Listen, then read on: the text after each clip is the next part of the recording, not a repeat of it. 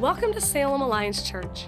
For more information about this podcast and other resources, please visit us at salemalliance.org. This week's message is by Susan Garlinger. Good morning. My name is Susan. I get to serve as the Bible study pastor here. We are getting to continue our study in Colossians this morning. We've been learning about the all-sufficiency of Christ. And we've been learning about the completeness we can have in Him.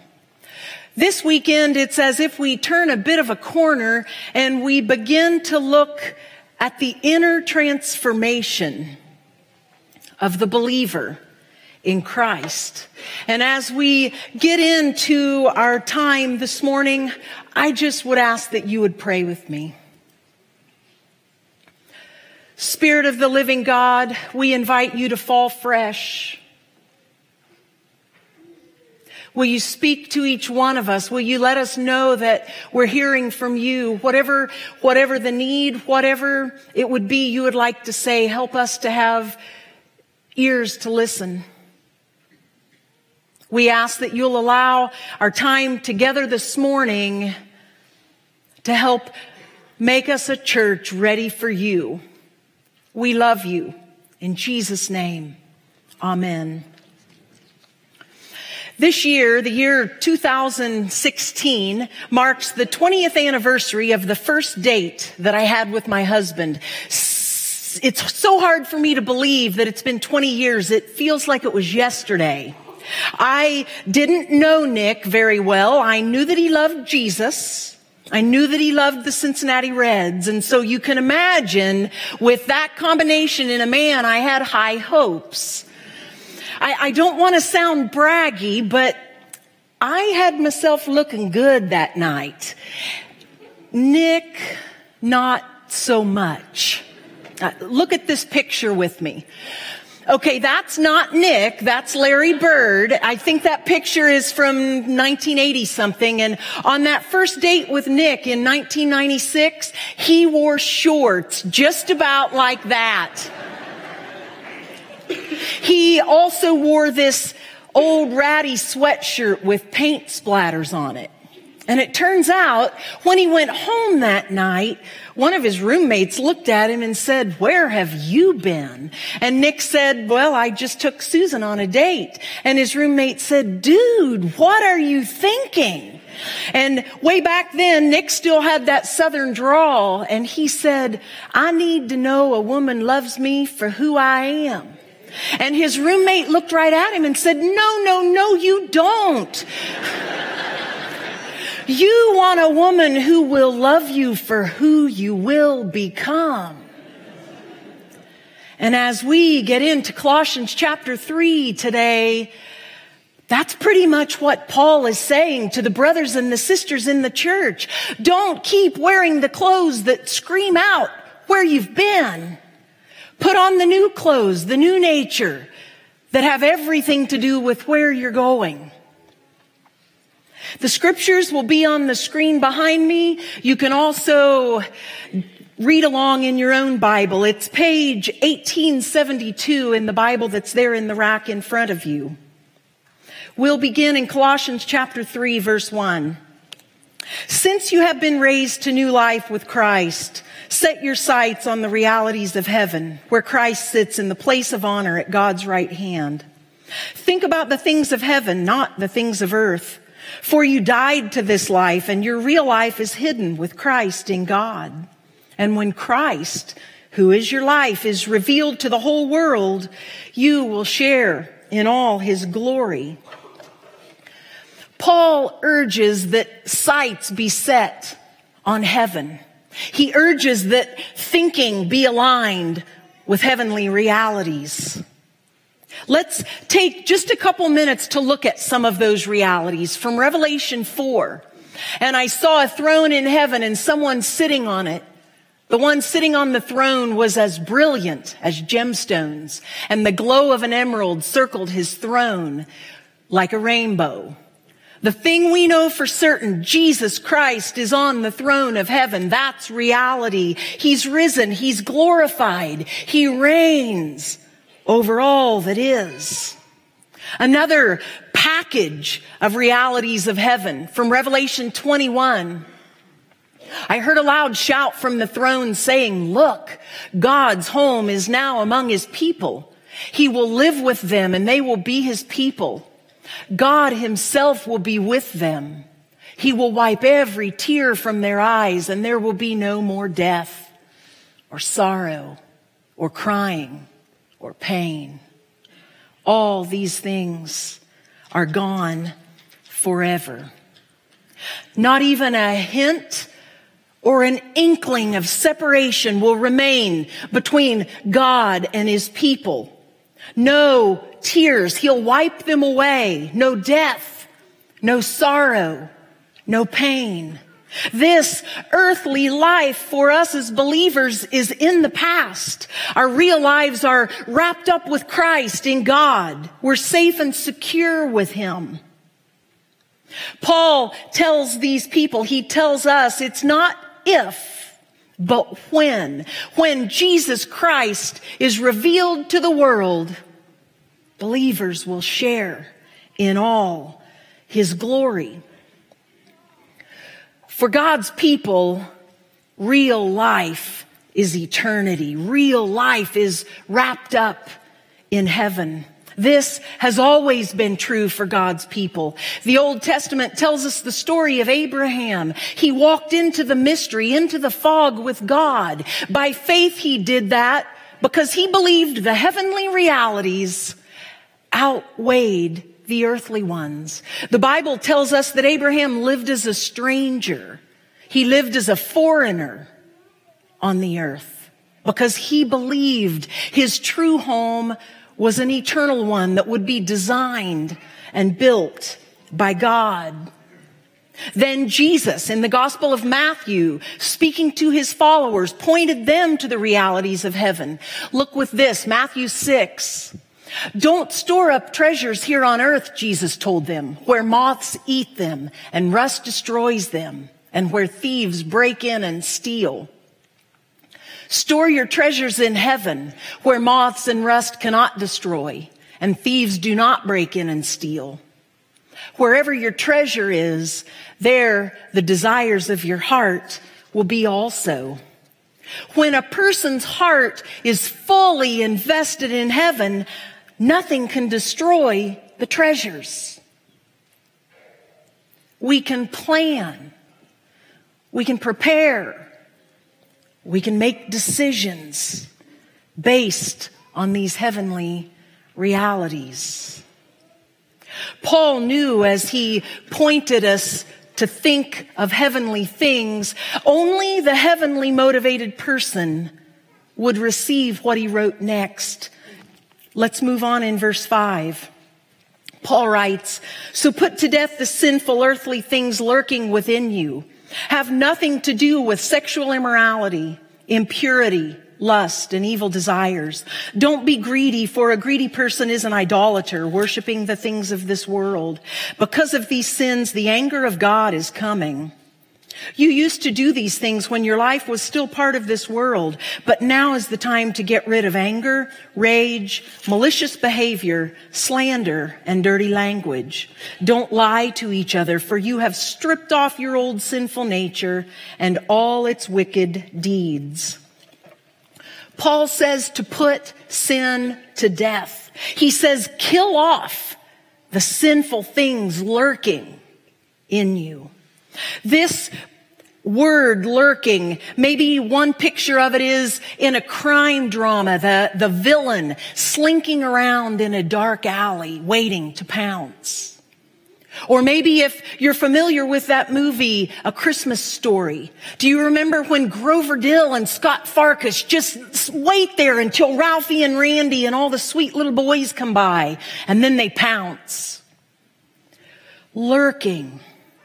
These things slink around inside a person. And Paul says, kill them. Put them to death.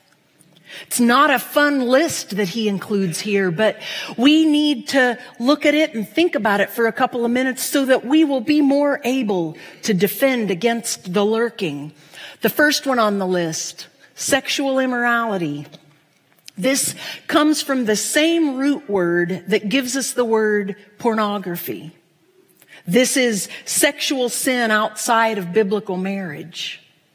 Impurity is a wider perversion. It's when the person's character becomes contaminated because of the widespread immorality.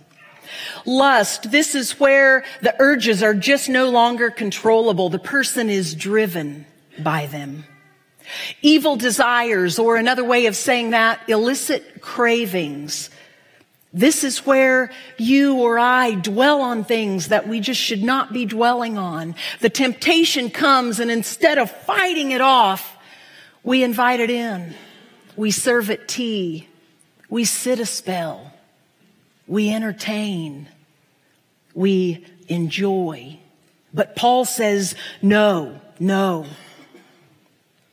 The final one in this list is greed or coveting. This is where I want what I want when I want it. That thing becomes the object of my worship. I'm no longer bowing to God. I'm bowing to something or some experience that I crave. We're told to put these things to death, these sins that lurk. The British theologian N.T. Wright commented on Colossians 3, and look with me at what he said. To put something to death, you must cut off its lines of supply. It is futile and self-deceiving to bemoan one's inability to resist the last stage of a temptation when earlier stages have gone by unnoticed or even eagerly welcomed.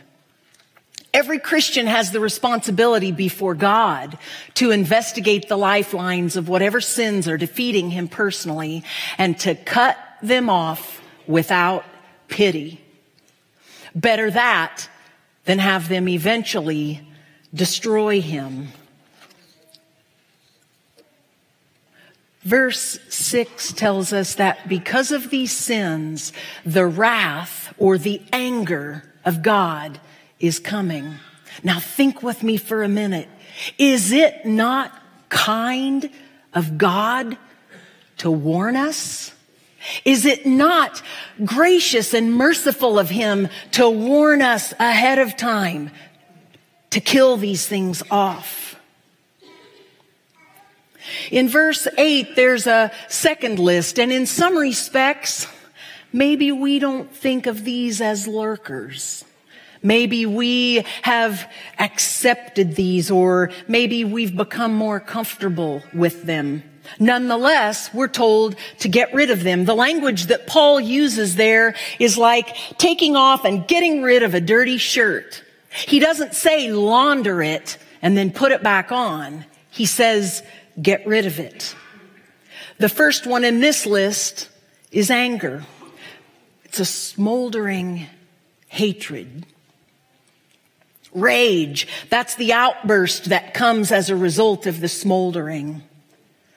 Malicious behavior, this is where you or I intentionally do something to hurt someone. Slander, we speak evil against someone. Dirty language, this is shameful or abrasive speech. And then Paul adds, don't lie to each other. These things no longer fit you when you belong to Jesus. When Jesus was preparing his disciples for the time that he would go away from them, he knew they would need outside help to be able to ferret out their sin and get rid of it. Look with me at what he told his disciples. In John 16, Jesus is speaking to his friends. It is best for you that I go away, because if I don't, the advocate won't come. If I do go away, then I will send him to you. And when he comes, he will convict the world of its sin and of God's righteousness and of the coming judgment. The advocate is the Holy Spirit, and Jesus knew we would need him to convict us of sin, because otherwise we wouldn't be aware of our sin. Holy Spirit will teach us. Holy Spirit will empower us to put the sin to death. Well, it's no accident that Jesus gave this instruction to his disciples, a group of believers. They're in community together, because Holy Spirit so often works when people are in community. Holy Spirit uses one person in another person's life. Let me try to explain this a bit. When our kids were really little, all three of them under the age of 2, Nick got up and went to work one day, and he was gone a long, long time. The 3 babies and I were there in the house, no contact with the outside world. Nick came home at the end of the day. He walked in the door. He leaned in to hug me, and then he stopped and he went, and very kindly, he said to me, "Darling, you smell." Well, what had happened that I forgot, hours earlier, I was spit up on. But trapped inside, my kids and I, buried in the same stink, none of us even noticed. But when Nick came in from the outside, he could lovingly say, "Why don't you go put on a clean shirt?" When you and I do nothing but hang out with people who accept our sin, or when you and I hang out with people that are mired in the same sin we're mired in, it's not very likely that we'll ferret that sin out and deal with it. But when we allow someone to come in from the outside like Nick did that day, they get close. They can see things we don't see. They can smell things we don't smell. And they can help us get rid of that sin. Paul said to take the sin off like a dirty shirt. When Jesus explained that we'd need help from the outside, and when Paul said to put it to death, get rid of it, they were speaking to communities of believers. Just by the mercy of God, you and I are able to hear these things as a community of believers. And we can increasingly become that safe place where those lurking sins can be put to death. I used to work with a woman, and she would often speak of this ministry of the mirror. She said it's where one person reflects reality to another. It was metaphorical, of course, but her point was it's like holding up a mirror so that the person can see the situation for what it is. Quite honestly, this is speaking the truth in love. When we see our situation for what it really is, we are far more likely to see the sin and deal with it appropriately. In a couple of minutes, I'll ask you some questions about your sin, about how the ministry of the mirror might help you. But I think it's only fair that I first share a bit about how the ministry of the mirror helps me with my sin. The first time I remember someone lovingly reflecting reality to me was when one of my older sisters gently confronted my poor dating practices.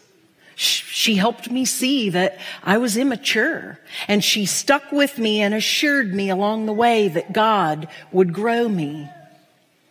I also remember years ago here when I was pastor of women's ministries. I was at home and my husband and I got into an argument, and I was getting pretty snippy with him. Nick spoke the truth in love to me, and he said, "I don't think you would ever treat a woman at church the way you're treating me." I had to take a good, long look. And the mirror didn't lie. I can't stress enough the benefit of community, the benefit of being with other pilgrims on the journey.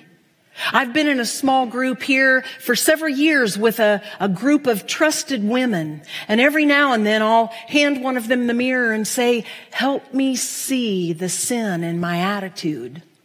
Help me see the sin in my thinking. And even more recently, not even 2 weeks ago, I was at home dealing with a situation. One of my kids had diarrhea, and it was really messy. Round after round. When it hit me, so I got a dosing cup and I dumped a bunch of that green diarrhea medicine into it, and I went off through the house chasing down that kid, grabbed the child and began to try to cram the medicine down the throat, hoping for relief. Well, we devolved into what probably looked like a rugby scrum or something similar. The kid got away, the green medicine splattered all over.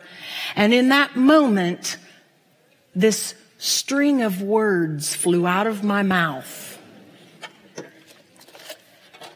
Words that fit neatly into what Paul called dirty language. I knew I was wrong. It hurts when you realize you haven't gotten rid of everything you need to get rid of. I knew I would need to go through the house, find everybody one by one, and apologize. I first went into the kitchen. Nick was in there, and I said, I am so sorry. Will you forgive me? And then I said, I want there to be no allowance for stuff like that to come out of me. And Nick said, yes, of course, I'll forgive you. But then he went the extra mile. He grabbed a wipe, and he began to help clean off that green medicine and the other things that were on me. And I can only tell you that in that time of failure, to have someone stick with me and help with the mess was an amazing thing to experience. The ministry of the mirror can be humbling, but God can use it to change us. How might the ministry of the mirror help you? How might a reflection of your reality identify sin, and then you begin to battle to get it behind you? Have you positioned yourself with others who can get close enough to speak truth to you? Another question, are you gracious enough, humble enough that someone might come to you and say, hey, tell me what you see? Are you prepared to help a brother or sister in that way? Paul was so clear that the old nature has to go. But he casts a beautiful vision, just an initial glimpse of the new nature for us. Let's pick up in Colossians 3, verse 10. Put on your new nature and be renewed as you learn to know your Creator and become like Him. In this new life, it doesn't matter if you're a Jew or a Gentile, circumcised or uncircumcised, barbaric, uncivilized, slave or free. Christ is all that matters, and He lives in all of us. As you and I, as anyone, comes into an increasing knowledge of and a deepening relationship with Jesus, we'll be made new. We'll become more like Him. Relationship with Jesus can make anyone new. And as we're made new in Christ, we can enter into new relationship with each other. That is part of that new nature. Verse 11 says it does not matter where you come from. That's not the deal. Doesn't matter what you used to think of other types of people. Doesn't matter what other people thought of you. Nationality doesn't matter. Religious distinction doesn't matter. Cultural distinctions don't matter. Socioeconomic things do not matter. In the body of Christ, Jesus himself is all that matters, and he lives in every believer. When you and I come together as God intends, our relationships with Jesus will grow, our relationships with each other will grow, and it'll all become stronger and stronger together. This passage began with Paul urging us to get our hearts and our minds focused on eternity. And in many respects, it ends the same way. For when you and I come together and embrace and receive each other in the body of Christ without prejudice, we're dress rehearsing for heaven. We're dress rehearsing for eternity. Want us to think through 3 questions. Maybe one in particular will be what the Spirit nudges you about. Take a look at these with me. What is one thing you might do this week to set your sights on the realities of heaven? Maybe you'll just sit down with your Bible and search the scriptures to learn more about heaven. Maybe you'll connect with a friend and for just 15 or 20 minutes, just encourage each other in the realities of heaven. Or maybe you'll sit with the Spirit and ask him to quicken your heart for these things. Next question. What is one thing you might do this week to more actively put the old nature behind you? Do you need to say yes to Jesus? Maybe you'll take a step toward deeper involvement of some sort. Maybe you'll allow someone to hold the mirror up and reflect reality to you. Maybe you'll invite the Spirit's conviction that was graciously promised by Jesus. Third question. What is one thing you might do this week to more authentically live out your new nature? Is there something you've been withholding from Jesus that you need to give to him? Is there a prejudice that you need to let go of? Is there someone you need to reach out in friendship to? If you pay close attention, is the Spirit nudging you in some way? Imagine with me. Close your eyes if you have to, but imagine with me. Imagine our city. Imagine our region. If you and I, if all of us put the old nature behind us. Well, let me assure you, a day is coming. There's a day coming, a glorious day. The book of Revelation tells us that people from every nation and tribe and language will all be gathered around the throne worshiping Jesus. Everyone dressed in a white robe. And as you and I learn what not to wear, as we let go of the old nature and as we let him dress us in the new, we'll be dressed in robes that are made white by the blood of the Lamb. And those are clothes that will never go out of style. Let's pray. Jesus, thank you. Thank you for sending Holy Spirit. Holy Spirit, thank you for coming. Father God, thank you for letting our lives be wrapped up with Jesus in you. How do we live? How do we move? We need you to show us the way, so we wait on you. Amen. Thank you for joining us on the Salem Alliance Church podcast.